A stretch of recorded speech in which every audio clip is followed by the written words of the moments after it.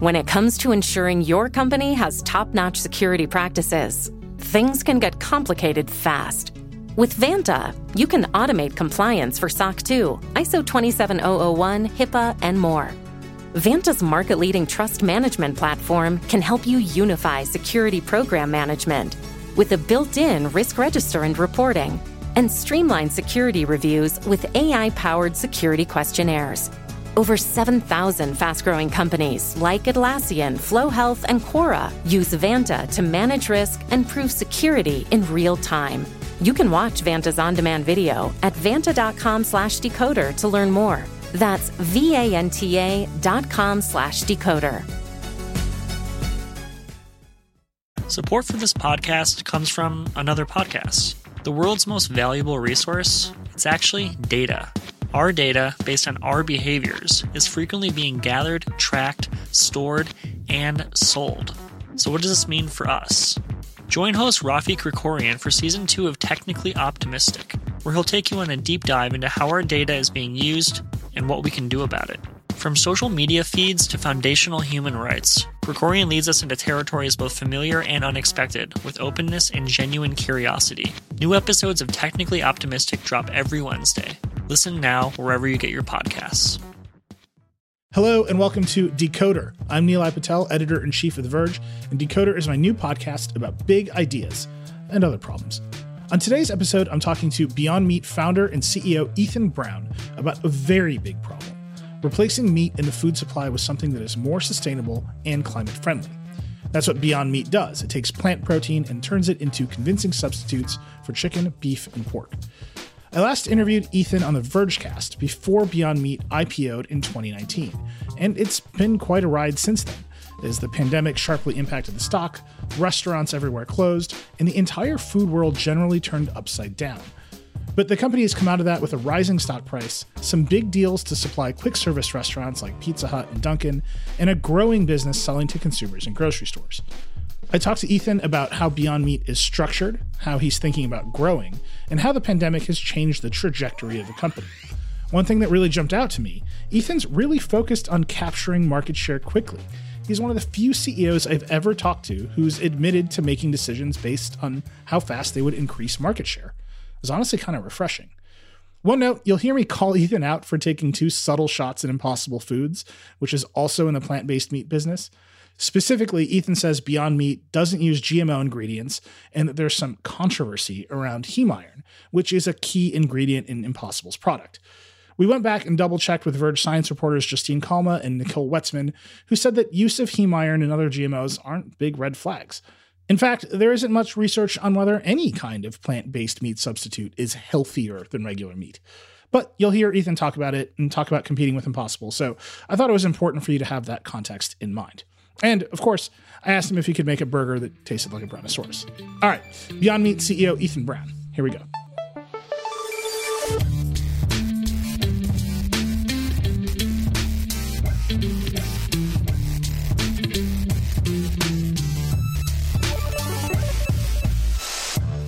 Ethan Brown, you're the founder and CEO of Beyond Meat. Welcome to Decoder. Oh, it's great to be here. Thank you so much for having us. Yeah, you and I have talked before, even on the Vergecast, but this is a new show, so we have to start at the start. Beyond Meat, as I understand it, is a plant-based meat company. It's right in the name. You IPO'd last May. You've had quite a run since then. I want to talk about all of that, what's happening next, but start at the start. How did the company start? You're the founder. What was the process of starting Beyond Meat for you? Sure. So thanks for the opportunity to explain our background and story. So I began thinking about this brand and idea a long time ago. We've been in business 12 years now, but even before that, allowing it to kind of percolate and trying to focus it and refine it and get it into a concept that I thought had legs. And it began, I think, really early for me as a child. I had just wonderful opportunity as a kid to grow up both in the city and spend a lot of time in the countryside. And so my father's a professor. At the time, he was teaching in Maryland and did not like being in the city. And he grew up in the country himself and really wanted that experience for his kids. And that's where he felt most at home. And so we bought a farm in the western part of the state of Maryland and one up in Maine.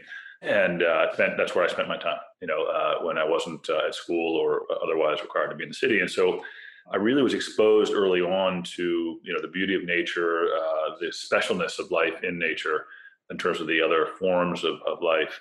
And then as we got into it, my father started a dairy operation there. So we had 100 head of Holstein cattle. And I began to understand agriculture and really enjoyed being there. But I had an issue where, for me as a kid, I had difficulty understanding the kind of key biological differences between the animals we kept in the barn and those that we had in our house as companions.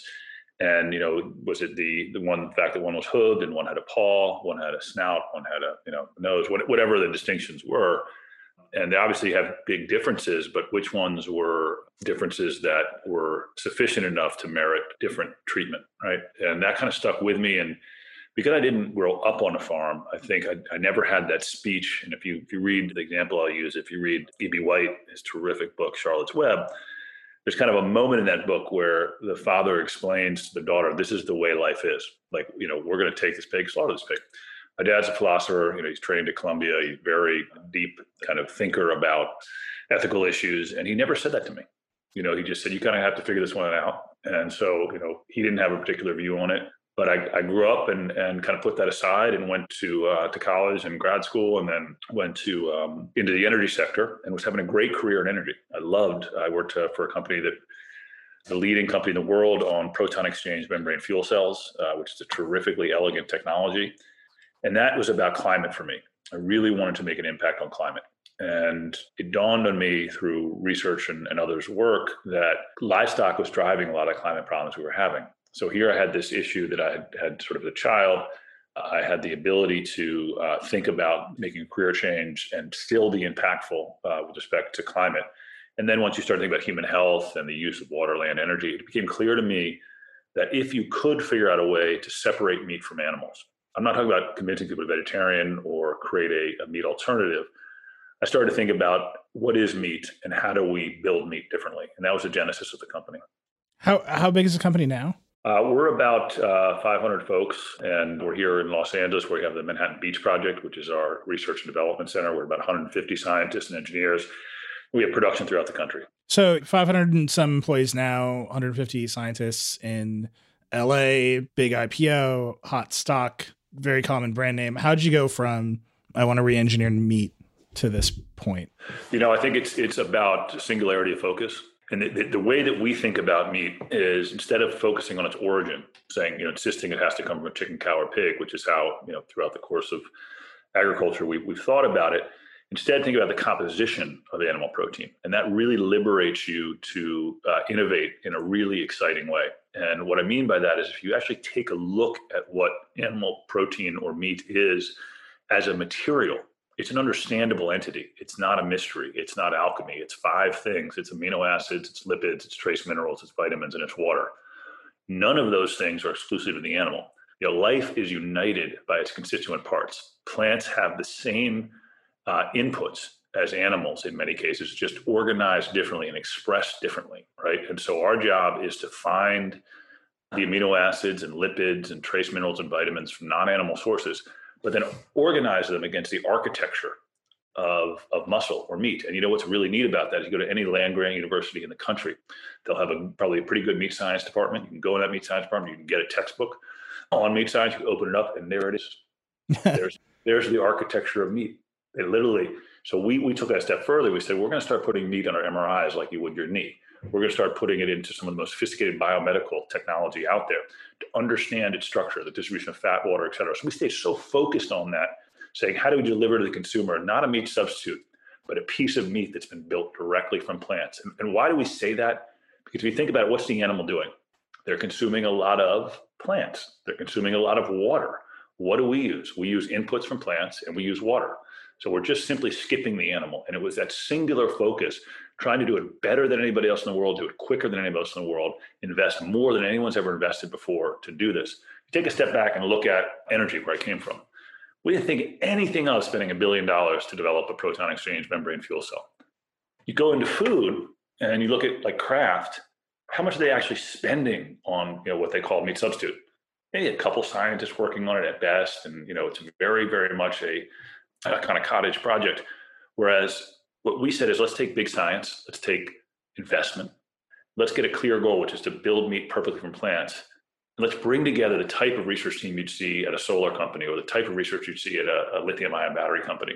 And let's fund them and then get out of their way. And the second piece on how we got to where we are is there's a sense of urgency to what we're doing. If you look at what's happening in the climate and in our healthcare system today, I'll give you just one example. My son is in the back here at our office today. We have a little hoop set up in one of the warehouses. He's practicing there. I don't know, maybe 6 weeks ago, there was a day where his high school team could no longer practice in the gym because of COVID, right? People were being too close to each other, so they had to practice outside. And then they could no longer practice outside because of all the forest fires we're having here in the LA area and the quality of the air. Both of these things, the zoonotic diseases and the level of fire that we're having right now, are driven by whether it's encroachment or just simply emissions. We have to figure out a way to live within the boundaries of the ecosystem that we've been given. And in both cases, we violated those boundaries. And so the world became a very challenging place. We have to fix that. And we have a key solution here. So there's an urgency to what we do that helps us get things done quicker than anybody else. So you said big investment on the scale of an energy company. What were those conversations like as you went out? I mean, I want to replace the animal in the meat production cycle. I think we all understand it now. Beyond Meat exists. Impossible exists. There's other companies doing it. It's a market. People seem to be taken with it. You just signed a deal with Pizza Hut. Yep, we all get it now. But in the beginning, there had to be quite a bit of skepticism. How'd you overcome that initial skepticism? The first thing I had to overcome was my own skepticism, right? Like I had a pretty decent career going in energy. I was reporting right into a CEO at a publicly traded company. It was a good career. And the thought of going off into the wilderness, starting a company that, was trying to do this was intimidating to me in the sense that it wasn't, I think, what was expected of me. And it took me a long time to insist on writing my own script versus listening to what others think I should be doing. No one was overtly telling me something, but you grow up with these images in your head of what you should be doing, and they're very hard to shed. And so it took me a long time to get the courage to do it from a kind of disruption perspective. I had young kids at the time. I was making I was making decent money and all these other things. And so anyway, it took me a while to say, okay, this is something that's worth a complete change in how you're spending your time. So I got over that. And then it was getting people to think about it. I remember talking to my neighbor who was an attorney, and I was trying to say, what should we call this product? What should we call this? Because I don't want to call it a meat substitute. I don't want to call it a meat alternative. And one of the things I was playing with was plant protein, which people use. And this was probably in 2009 or so. And he said, yeah, but that sounds a lot like something like you feed your fish.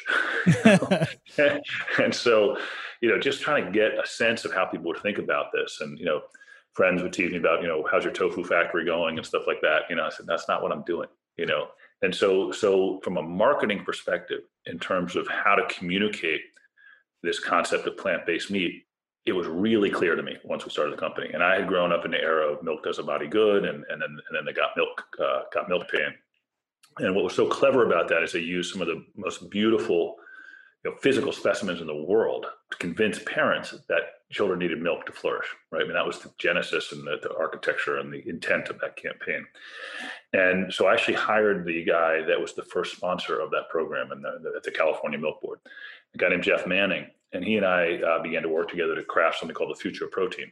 And the idea there was to, marketing is so much easier when it's true, right? And in our case, it's true. Like if you consume our products, you're going to, and I'll talk about this later, your body's going to start to feel better. You're going to have better performance. And then you're also going to be better protected against long-term diseases like heart disease, diabetes, and cancer. And so once you have that truth understood, let's inspire people versus lecture them, right? And so we started to work with some world-class athletes and asked them to invest in the company. They started to invest, and then more and more started to invest, more and more started to get associated and kind of started to steamroll. But the idea is I needed to attack head on. This is for 2012, 13, 14. The idea that you needed animal protein to be vital and to be masculine and to be strong. That is, there's just no scientific evidence for that. What's true is you need a certain set of amino acids and lipids and minerals and vitamins. But whether they come from plants or animals is not the issue. It's the delivery mechanism. And are you delivering a source that the body's going to utilize well, and it doesn't have other things along with it that are bad for you? Now, just elaborate on that one point for a second. If you think about the animal's muscle. What the animal's muscle is there for is to do work, right? So it's not necessarily, it was not designed for consumption, right? It was designed to get from point A to B, escape predators, catch game, things like that. And so in that muscle, there are things that we don't want to eat a lot of. The things like cholesterol, there's things like heme iron, there's things like stimulants for TMAO in our gut. There's all these different things you want to try to avoid. We can deliver to athletes and anyone else in the world all the good parts of animal protein without the negative parts. And so when you see a Chris Paul or you see a Kyrie Irving, they're seeing themselves benefit from a plant-based diet or leaning in, right, in a way that gives them a competitive advantage. If I'm a 12-year-old boy or girl, and if I'm a girl, I see Maya Moore, for example, who's a tremendous basketball player. I see Lindsey Vonn. I'm going to get motivated and inspired, and that's how we market. So there's a lot of things there that I want to dive on, but I start by asking structural questions. How is your company organized? Do you have like a chicken division and a breakfast sausage division? How do you build a company like this? Right. Yeah, we do. We have platforms basically, and that's how I think about them. And again, I think coming from where I was in the energy sector, it's a natural way to think about things. We have a beef platform, we have a pork platform, we have a poultry platform. And there are differences, like quick twitch muscle animals have different muscle fiber and structure than ungulates or the larger, slower animals. So there are some distinctions there, but at a core asset level, you can use the same asset in each case, right? That understanding of how to source and stitch together amino acids and lipids, and then flavor systems that impart the tremendous enjoyment we get from consuming animal meat. And so just on that point about flavor, I think some of the most interesting work we're doing is there's about 4,000 molecules that make meat taste like meat. And the game here is to understand which molecules are driving the majority of the flavor for the consumer, for the human sensory experience, right? That's what's so, like, I have a bloodhound at home and his nose, is incredible, right? So ours, we don't have to get to that level, right? But whatever it's imparting to the human sensory system, that experience, that aroma, we have to figure out. And so we use mass spectrometers, we use all kinds of different things to understand what's the key 20%, let's say, that's driving that experience, right? And then it becomes a combination game, right? Like back in mathematics, like, there's so many different molecules. So how do you combine them in the right structure to get that delicious aroma and taste and mouthfeel and all those other things? And that's what we work on every day here. Does your pork platform team get competitive with your beef platform team? It's just like a regular tech company, like the phone team is mad at the laptop team for taking more resources. Like, how do you manage that kind of scaling? That's awesome, man. It's funny, man. I mean, I think we're a very competitive group, but it's a one team. I think we want to be that group of people that in this generation separates meat from animals. And people always ask, "Oh, you have competitors? Are you guys truly competitive, or are you all just trying to reform the protein sector?" I think the answer is both. It's if we're honest, right? It's not always kumbaya. We've been working at this for 12 years, and people invested their careers in this and their lives, and we want to win. And I think there's anything wrong with that. But, it's funny, I think told this story before, but where I went to school, we had in the computer lab, had a poster of an apartment building, probably somewhere in New York. And there was one light turned on. It was late at night. And in that one apartment, there was someone sort of hunched over a computer working. And it just had a simple sentence at the bottom, said, "Somewhere someone is working harder on your idea than you are." And I loved that poster because it's true, right? And I couldn't find it, so I just ended up putting that quote, that statement on a white canvas and hung it up in our lab. And the head of the research department at that time came to me and said, "Ethan, people are really concerned about that quote. Like, who's working harder than us?" I was like, no, it's just like a general kind of motivational thing. I said, "Okay, fine." Maybe a couple of weeks later, I was like, "Ethan, what's going on with that? Like, people are really still talking about it." I said, "Well, no, think about it this way." I said, "Think about it. It's like it could hang in a locker room or something. Someone's just working hard." He said, "Ethan, most people have never been in a locker room," which was an exaggeration. A lot of good athletes in our science story, but you have to learn about what competition is for that particular person and how to succeed. Yeah, and what drives them. One question I'm asking everybody in the show, and I think it's particularly interesting for you because you have a lot of decisions to make and across a lot of different areas. What is your framework for making decisions as you've grown the company? This sounds sort of servant leadership type jargon, but We try to be a service. We really do. And that's ingrained in what we are as a company. How do we serve the consumer to make them healthier, make them better, help them improve? How do we serve our customers? I love working with our customers because I grew up eating all their food. I grew up eating KFC and Pizza Hut and McDonald's and all the guys we work with and Dunkin'. So we want to be a service to them. How do we make them successful? How do we go to battle for them in the marketplace to make sure that they're bringing more people into their stores than their competition, right? And so first is how can we serve, and then impact. I am probably hopelessly focused on market share. That's what drives me, right? Is how many people are buying our products, right? So I'll sacrifice. I probably shouldn't say this too loudly, but I'm more focused on market share than margin. Let me put it that way. Because this is a time of change in culture and in the world, and we want to help people make that change. And one of the things that we don't want to do is ask the question, are you willing to pay more for this? I'd rather just ask the question, is this something you want?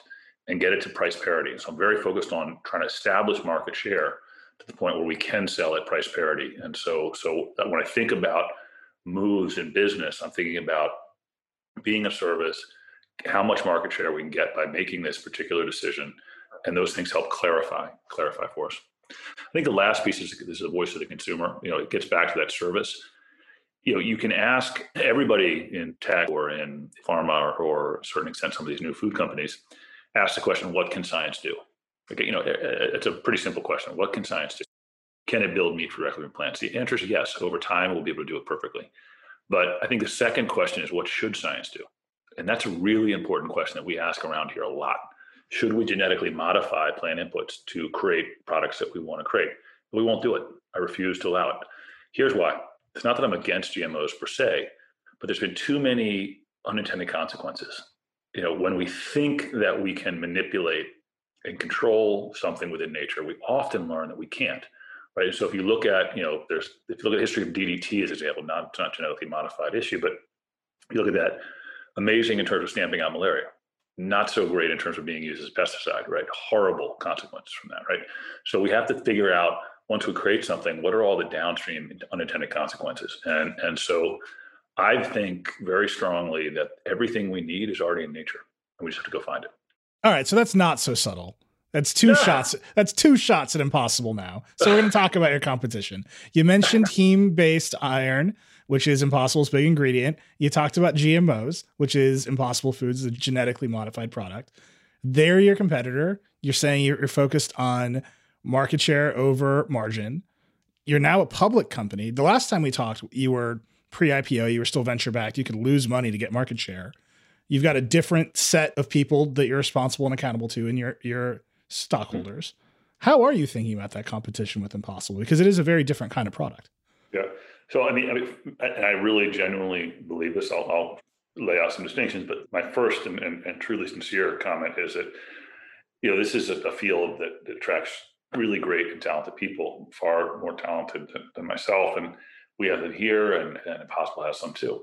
They've got great people. They really do, working on all the right problems in the world and things like that. And I respect them, as a competitor. I mean, the NBA would not be a lot of fun if there was like one team.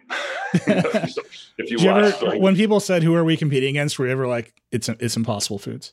I think the thing with them is, if they're going out and spending a ton of money on marketing, it does benefit us, right? Because it's creating a category with us, right? And so I'm glad they're here. I'm glad. If they weren't being successful, it'd be trouble for me. Right. So there's a lot of good things about Impossible Foods, but there's also a distinction between our two companies, and it's really up to the consumer to decide. Again, it gets back to this. I've looked through all of the research on heme iron, right? And it's too controversial for me to use, and we've had suppliers come in here and ask whether or not we'd like to have some sort of supply with them that would get us a heme iron. And I just don't think that it's necessary. I also, you look at the literature, and I'm not a doctor, but I'm just someone who loves to read, and it's not clear, right? And so that lack of clarity concerns me, right? Specifically literature on heme iron or on GMOs? Yeah, no, on heme iron. Heme iron. Yeah, so that just gives me pause. Not saying it's bad, but that's their fight. I don't want to have to deal with that, right? And so I listen to the consumer. The consumer's so often would tell me, because when you don't have venture money to begin with, you rely on revenue to keep your doors open, right? So I would be in stores sampling on our products, and people would say, no GMOs. I heard it again and again and again and again, particularly from our early adopters, right? And so I began to say, okay, this is something I really need to focus on, and I've stayed true to that. And then the second piece is, if you look at our profile in terms of saturated fat, it's really important to me that when I give this burger to my parents, right, so their assumption is it's going to be healthier because it's a healthy, it's a plant-based product. That's what people think, right? Because they've heard for so long that plants are healthier than animal protein. And if I am then loading that up with saturated fat, is that fair to the consumer, right?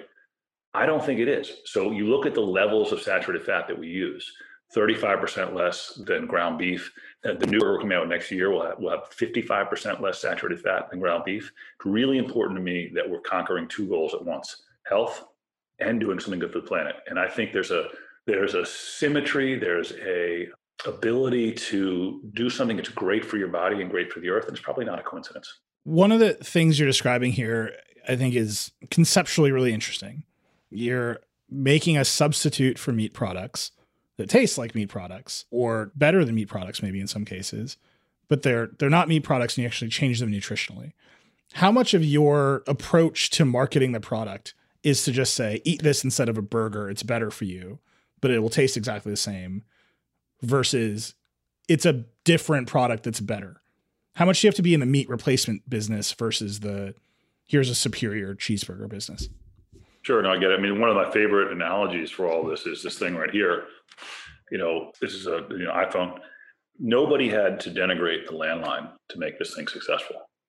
People didn't have to walk around being like, the landline's going to kill you, like it's bad for you, right? It's just we came up with something better, right? And so that's really the way I run this company. Is I'm trying to create a better piece of meat. I don't have to, look, we evolved eating meat. We talked about this before. We wouldn't be who we are. We wouldn't be having this conversation had, one of our ancestors, the Australopithecus africanus, hadn't decided to become more rather than less carnivorous. It gave our stomachs the kind of nutrient-dense food that allowed our stomachs to shrink, and our brains grew as a result, because all that energy went to our brains. So it gave us this incredible capacity we have. But that doesn't mean that we can't figure out a better way to do it.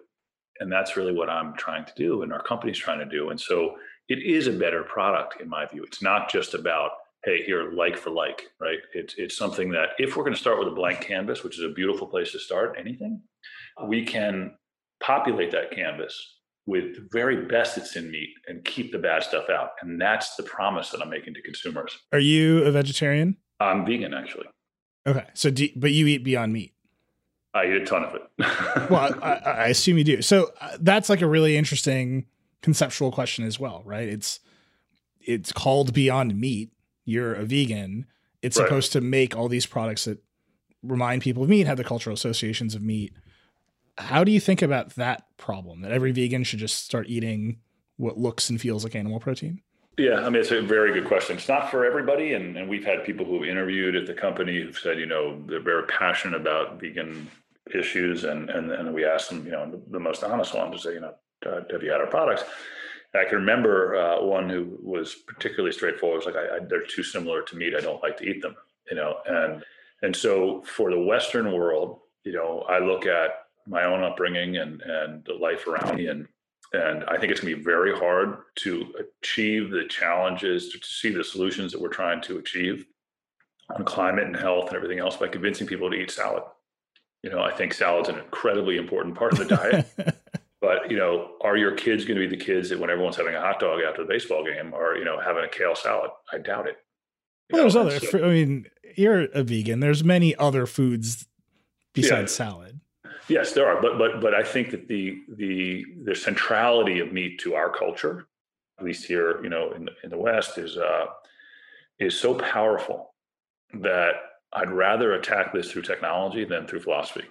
I think I'd rather just create something that's so indistinguishable that it's, see, you think about this, these are three levers that we have to keep pressing on to grow. Taste, let's get it to be indistinguishable from animal protein. By taste, we're talking about everything, sensory, mouthfeel, et cetera. Second, nutrition, let's get really clear benefits So the consumer truly understands this is better for them than animal protein. Third, price. Let's, like any other cost curve, semiconductors, computers, let's drive that cost curve down to the point of parity and then below animal protein. It becomes a very unusual consumer that says, I'm still not going to eat that. If you get the taste right, you get nutrition right, and it's either at parity or below. So I think that's the biggest way to get the market, the best way to get the market rather, and the biggest share of it. Okay, so if you think about nomenclature in general, nobody's calling this phone a phone substitute or a fake phone or a phone alternative. It's a phone, right? It doesn't connect to the wall, so it's different, right? The mental space we have to occupy in people's minds is that this is just a new form of meat. That's what's critical. We're going to take a break, and when we come back, I want to talk about the impact of the pandemic on the industry and the market.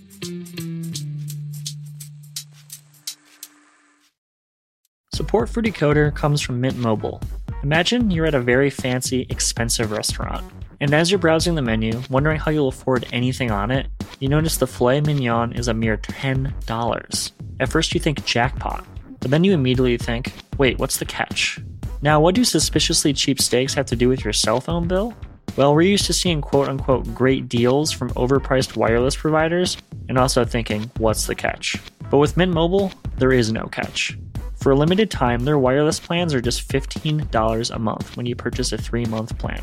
You can get this new customer offer and your new 3-month unlimited wireless plan for just $15 a month. Go to mintmobile.com/decoder. That's mintmobile.com/decoder. Cut your wireless bill to $15 a month at mintmobile.com/decoder. $45 upfront payment required, equivalent to $15 a month. New customers on first 3-month plan only. Speed slower above 40 gigabytes on an unlimited plan. Additional taxes, fees, and restrictions apply. See Mint Mobile for details. Support for this podcast comes from Constant Contact. If you're a business owner, you already know that it's really, really hard to cut through the noise of everyday life. If you want to connect with your customers, you need to break through the noise. You need Constant Contact. Constant Contact is a marketing platform that makes it easy to reach new audiences, grow your customer list, and connect over email, text, social media, and more. Whether you're a marketing guru or just learning the ropes, Constant Contact offers writing assistance tools and automation features that make it simple to say the right thing at the right time. So get going and start growing your business today with a free trial at ConstantContact.com. Just go to ConstantContact.com right now. Constant Contact, helping the small stand tall. ConstantContact.com.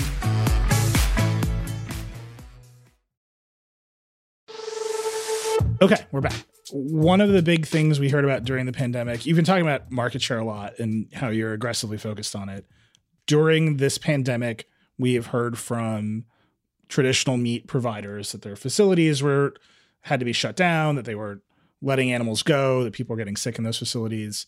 Was that an opportunity for you? Were you able to ramp up to meet demand as traditional meat supply went down? It was tragic watching all that happen, both on the human side and the animal side. And I think the opportunity, beef prices spiked. And so that was obviously a pricing opportunity for us when we came out with a lower cost value pack.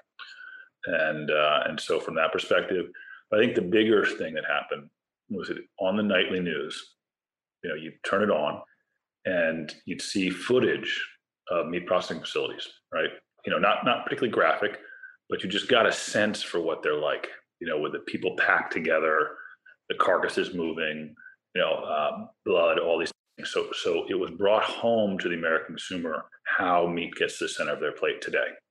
That was an opportunity for us because we're very proud of the process. You could get in your car, drive out to Missouri, knock on the door of our facility, and I'd absolutely make sure you had a tour, right? And that's my promise to every consumer because we're proud of how our product is made, right? It goes through a simple process of heating, cooling, and pressure to basically reset the proteins in the form of muscular protein. But the challenge is you can't do that at today's meat facilities. They won't let you in. And so what have we gotten to in our food culture, in our own culture today, where you can't see the process under which your food is prepared? I don't think that's right. And so that's an opportunity for us to draw that distinction around transparency. What does your factory look like? There's a conveyor belt of peas and a conveyor belt of beets, and outside the other there's a door marked pork and a door marked chicken. What is the actual factory process like? How big is this factory? It's big. It's a little like that, what you just described, but. I was literally thinking of the Simpsons episode with Duff Beers in the tubes. I'm hoping it's a little more sophisticated than that. There's no Mr. Burns. My favorite Mr. Burns quote is that since the dawn of time, man has yearned to block out the sun. Yeah. It seems more and more true by the day, I got to be honest with you. So what's the factory like? It's this process of heating, cooling, and pressure, and it occurs and we have a proprietary system that we use, and a lot of the technology is in something called a die, which is the final stage. And you're putting in these inputs. You're putting in protein that's been extracted from, and it's actually a really fascinating process. I'll explain it very quickly. So you separate the protein from the fiber. So you mill a legume or a pulse, and the protein and fiber are together, right? And you put those in an aqueous-based process that's basically put them in water and you change the pH level in the water, and that affects the separation between the fiber and the protein. That protein's then dried. We send it through a system of essentially doing that resetting. So let's say protein exists, and I'm holding my hands up like a church steeple. It looks like this in plants, I'm making these forms up. And we need to break it and then reset it so it stitches together, and now my hands look like two people holding hands. That's the process we're doing, right? And so that occurs through application of heat, application of cooling, and application of pressure. Then from that point forward, a lot of what we do looks like a conventional meat facility. In fact, so much so that we send some of our products to people that are also operating conventional meat facilities, and they do the forming. So instead of getting a side of beef or ground beef in, let's say, 1,000-pound tote, they're getting our matrix of protein and fat in a 1,000-pound tote. That's then being formed into burgers or sausage or what have you. So after the step of protein formation, it's pretty similar to how meat is prepared. Staying on the market share point for a second, you talked a lot about your partners and being in service to them, Pizza Hut, KFC, et cetera. Is your big market the restaurants, or is it consumers at grocery stores? So we were 50-50 when we came into the 2020 year. And then with COVID, we went very dramatically toward retail at 12% food service, 88% retail, which was difficult. But we have such passion for the QSR space, the quick serve restaurant space. And some of our, most important work has occurred there where, if you look at the early launch we did in Canada with A&W or the Subway work or Starbucks, et cetera, a lot of it gives the consumer the Beyond Meat experience where they're used to eating and form factors they're used to consuming. So getting a breakfast sausage at Dunkin' with our sausage in it, so many people have said it's indistinguishable or better, right? And so QSRs are really important to us. Quick serve restaurants are really important to us from the perspective of getting the product to people where they want to consume. And in fact, I believe so strongly in that idea that we're enabling people to do the things they like doing, that I trademark the phrase, eat what you love. We're not about telling you not to go and have, chicken tenders. We're just giving you a better way of doing it. And so QSRs help us to do that. But retail is also extremely important to control our narrative, to control our brand, right? That's where you directly connect with the consumer. So both are really important to us moving forward. In the pandemic, obviously the restaurant industry was hit. You said it was difficult. Did you see orders crash from the restaurant industry immediately? Was it a slow wave? Or did that sort of meat processing world collapse actually improve things for a minute there? It was tough overall. I mean, it was the biggest kind of, if I had to give a single word about just how running the business was difficult during this entire period, is variability.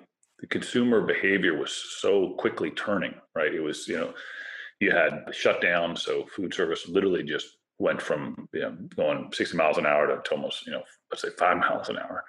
And then you had a massive stock up in the second quarter as people began to panic and buy all the groceries they could. And then that kind of slowed grocery consumption because people's freezers were full. And then you have partial relaxation of stay at home, and then you have stay at home come back on. So it's just been really hard to manage inventory this year. That's been the biggest issue for us. And so, like everybody else, man, we are just really looking forward to this vaccine kicking in and getting back to business. We're going to take another break. When we come back, we'll talk about what's next for Beyond Meat.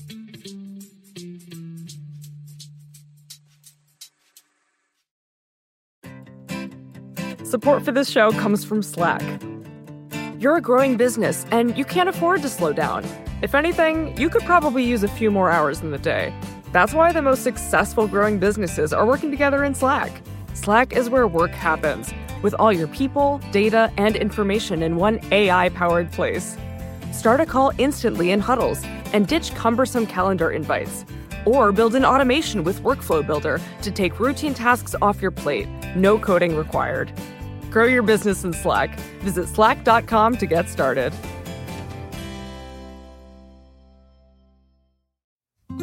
Support for this show comes from Sylvan Learning. As a parent, you want your child to have every opportunity. But giving them the tools they need to tackle every challenge, that takes a team. Now more than ever, educational support tailored exactly to what your child needs can make all the difference.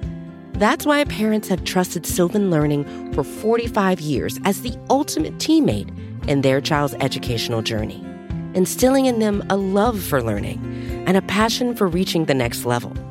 And Sylvan's Insight Assessment can identify gaps in learning and areas that could be of concern for your child. It's a 360-degree view into your child's learning that you can't find anywhere else, and helps ensure that your child didn't miss something in school that might put them at a disadvantage in the future. And right now, it's the best price of the year at $29. Go to sylvan29.com to learn more and get your child's assessment for only $29. That's SYLVAN 29.com.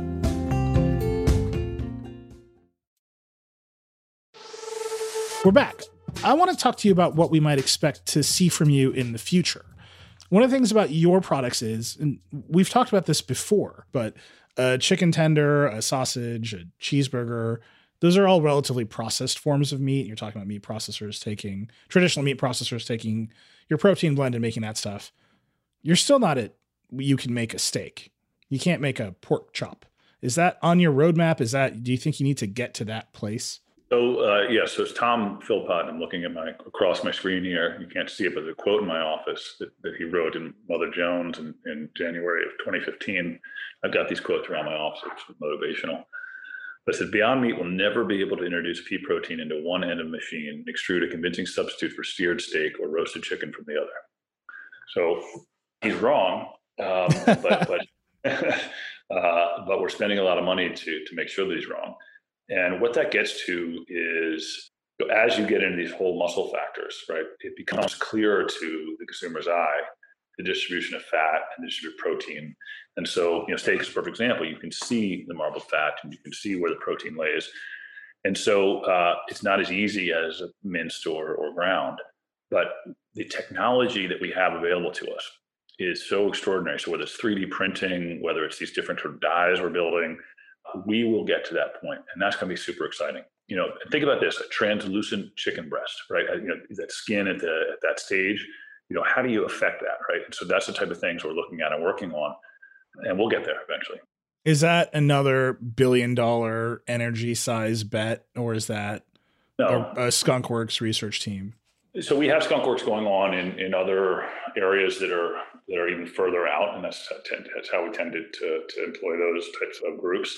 Skunk, if people don't understand that word, it's like groups that sort of work over in a corner and they start to smell because they're working so hard on concepts. But no, that's pretty mainstream for us. That's pretty right down the center for us. It's really about in that curve, that innovation curve. It becomes harder as you get closer, right? And so. But our program here, our center is called the Manhattan Beach Project, and we call it that because we're next to Manhattan Beach. But more importantly, my initial foray in the energy sector was working a lot around the Department of Energy, and particularly around their weapons sites where they had a lot of uranium and things like that. And so I learned a tremendous amount. I read all Richard Rhodes' books about the Manhattan Project and about the Second World War. And the notion of bringing together a General Groves and an Oppenheimer, bringing the best scientists, best managers together to pursue a really important global issue, which was to beat the Germans, really resonated with me. And I wanted to create that sense of urgency and scale in our facilities here. And obviously, we're not that big, but that same sense of purpose prevails that building. And as we get closer, you're going to have it's that process of iteration, and I think you're gonna get there, but it just gets harder as you get closer. You said you had some things that were farther out. I have to ask, what is farther out than a steak? Oh, like different technologies for getting there. Okay. You don't have like two people who are like, we got to make a brisket. Like, we're doing it today. No. And we're staying away from, there'll be no like exotic meats or anything like that. Yeah. Last question here. It seems like you're a very competitive person. You've talked a lot about market share. I've asked you about your competitors. There are new kinds of competitors, right? The big companies are coming after you. You had an investor in Tyson, which is one of the big companies. They sold off their investment. They're starting their own plant-based division. When I asked you about Impossible, I feel like every CEO gets a book of how to talk about their competitors. So like, them being successful is good for us.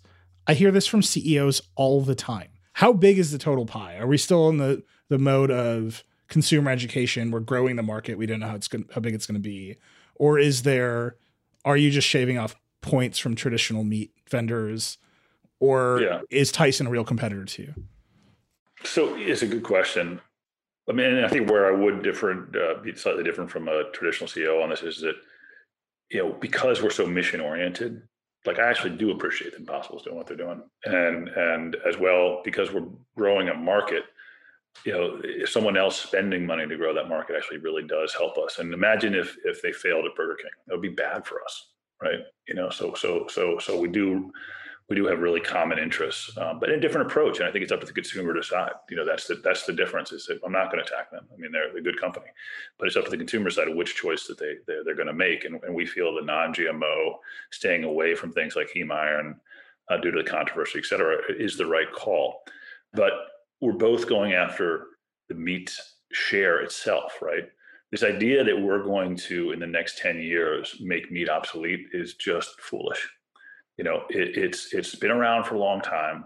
We've got a lot of miles ahead of us in terms of making this product to be completely distinguishable. And then it'll be up to the consumer to decide, right? And so that's the way I think about it. But we're not necessarily focused on stealing market share from them or them from us. I think it's really about growing the overall market and providing a form. Like the history of meat is so fascinating. Even, talking about the evolutionary, but also the more recent last 100 years. Look at the growth of the chicken business. It was like, go back 100 years and look at the share of stomach that chicken had. It really wasn't significant. It's come up and been incredibly successful as a challenger to beef. So there's going to be changes and it'll happen over time. But, I think the one mistake that people make is to assume that the way life is today is the way it'll be tomorrow. It's not the case. And the protein industry is changing dramatically, and I think we're part of that. Yeah. Well, Ethan, this has been a great conversation. Thank you so much for coming on Decoder. Of course. Appreciate it. Thanks again to Ethan Brown for taking the time to talk today. And thank you for listening. I hope you enjoyed it. As always, I'd love to hear what you think of the show. I'm @Reckless on Twitter. You can also email us at decoder@theverge.com. If you enjoyed Decoder, please share it with your friends and subscribe wherever you get your podcasts. Decoder is a production of The Verge and part of the Vox Media Podcast Network. Today's episode was produced by Sophie Erickson and edited by Sonia Herrero. Our music is by Breakmaster Cylinder. We're taking a break next week for the holiday, but we'll be back the first week of January. See you in 2021.